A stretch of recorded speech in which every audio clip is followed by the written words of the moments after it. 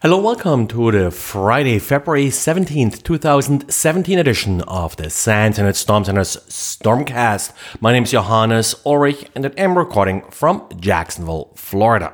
In case you haven't heard yet, Microsoft now officially announced that February's patches will be rolled into the March update. So you will not see a distinct February release.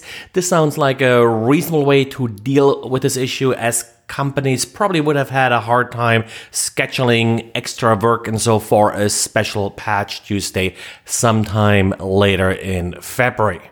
Cable modem ISPs are dealing with the fallout from last year's leak of a private key by router maker AVM.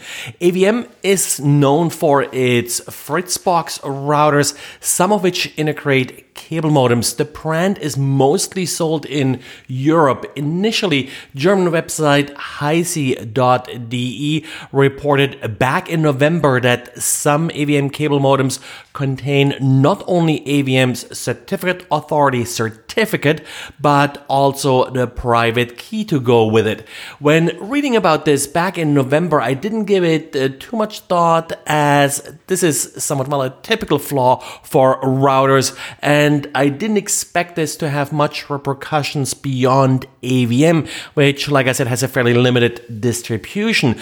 But it turns out that for cable modems, this is a flaw that transcends AVM. For a cable modem to work with DOCSIS compatible ISPs, the modem needs to contain a unique certificate that is assigned to the modem.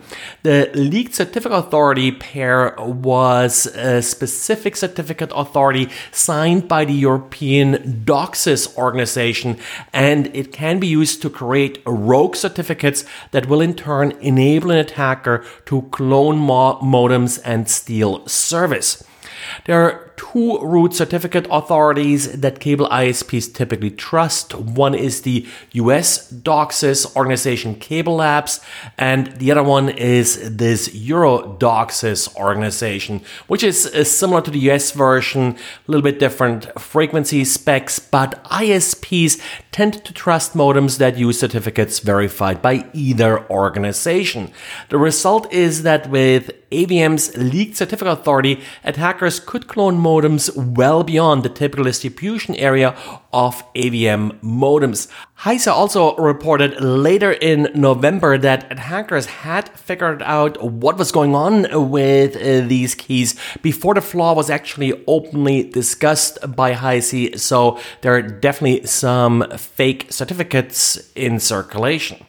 The results, cable modem ISPs worldwide have to specifically blacklist the leaked AVM certificate. This could potentially disconnect some users that use legitimate modems produced by AVM. There is not too much that you can do about it as a consumer. If you do have an AVM or Fritzbox cable modem, then please make sure you have the latest firmware. This does not affect DSL modems or Fritzbox routers without integrated cable modem. OpenSSL released an update for OpenSSL 1.1.0. The latest version is now 1.1.0e. The update fixes a single denial of service vulnerability. Most systems currently use the older version 1.0.2, which is not vulnerable, so not really a big deal here. Windows 8.1 and 10 appear to leak clipboard content on a locked system.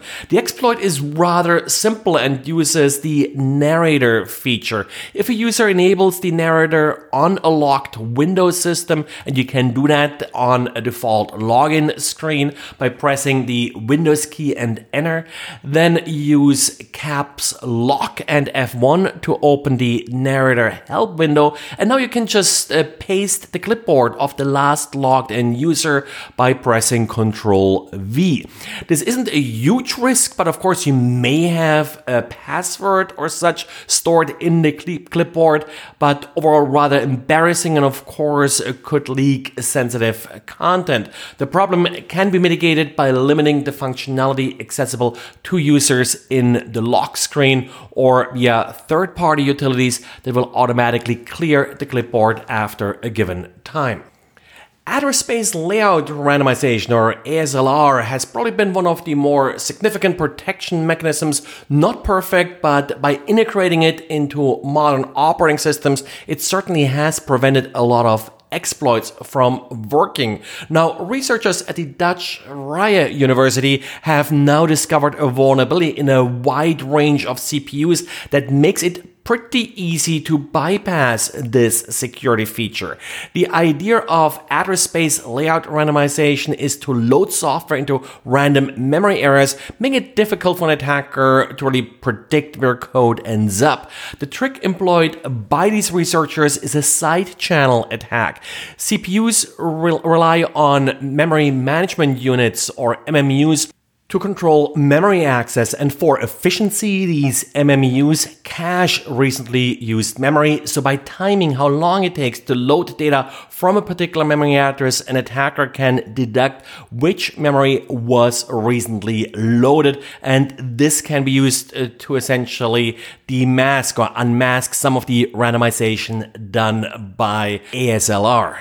Now, it sounds a little bit like a tricky exploit in itself, but turns out it's actually not that difficult to implement, and these researchers managed actually to implement that in JavaScript, so in a fairly high-level language without really any direct memory access feature or the like, and they were able to adapt this exploit to 22 different CPU architectures from a wide range of manufacturers. Well, it turns out that pretty much all modern CPUs are organized somewhat similar, and that of course makes this exploit work across a wide range of systems. There is no easy fix for this. It would require a redesign in how these CPUs access memory. Well, and that's it for today. So thanks again for listening, and talk to you again on Monday. Bye.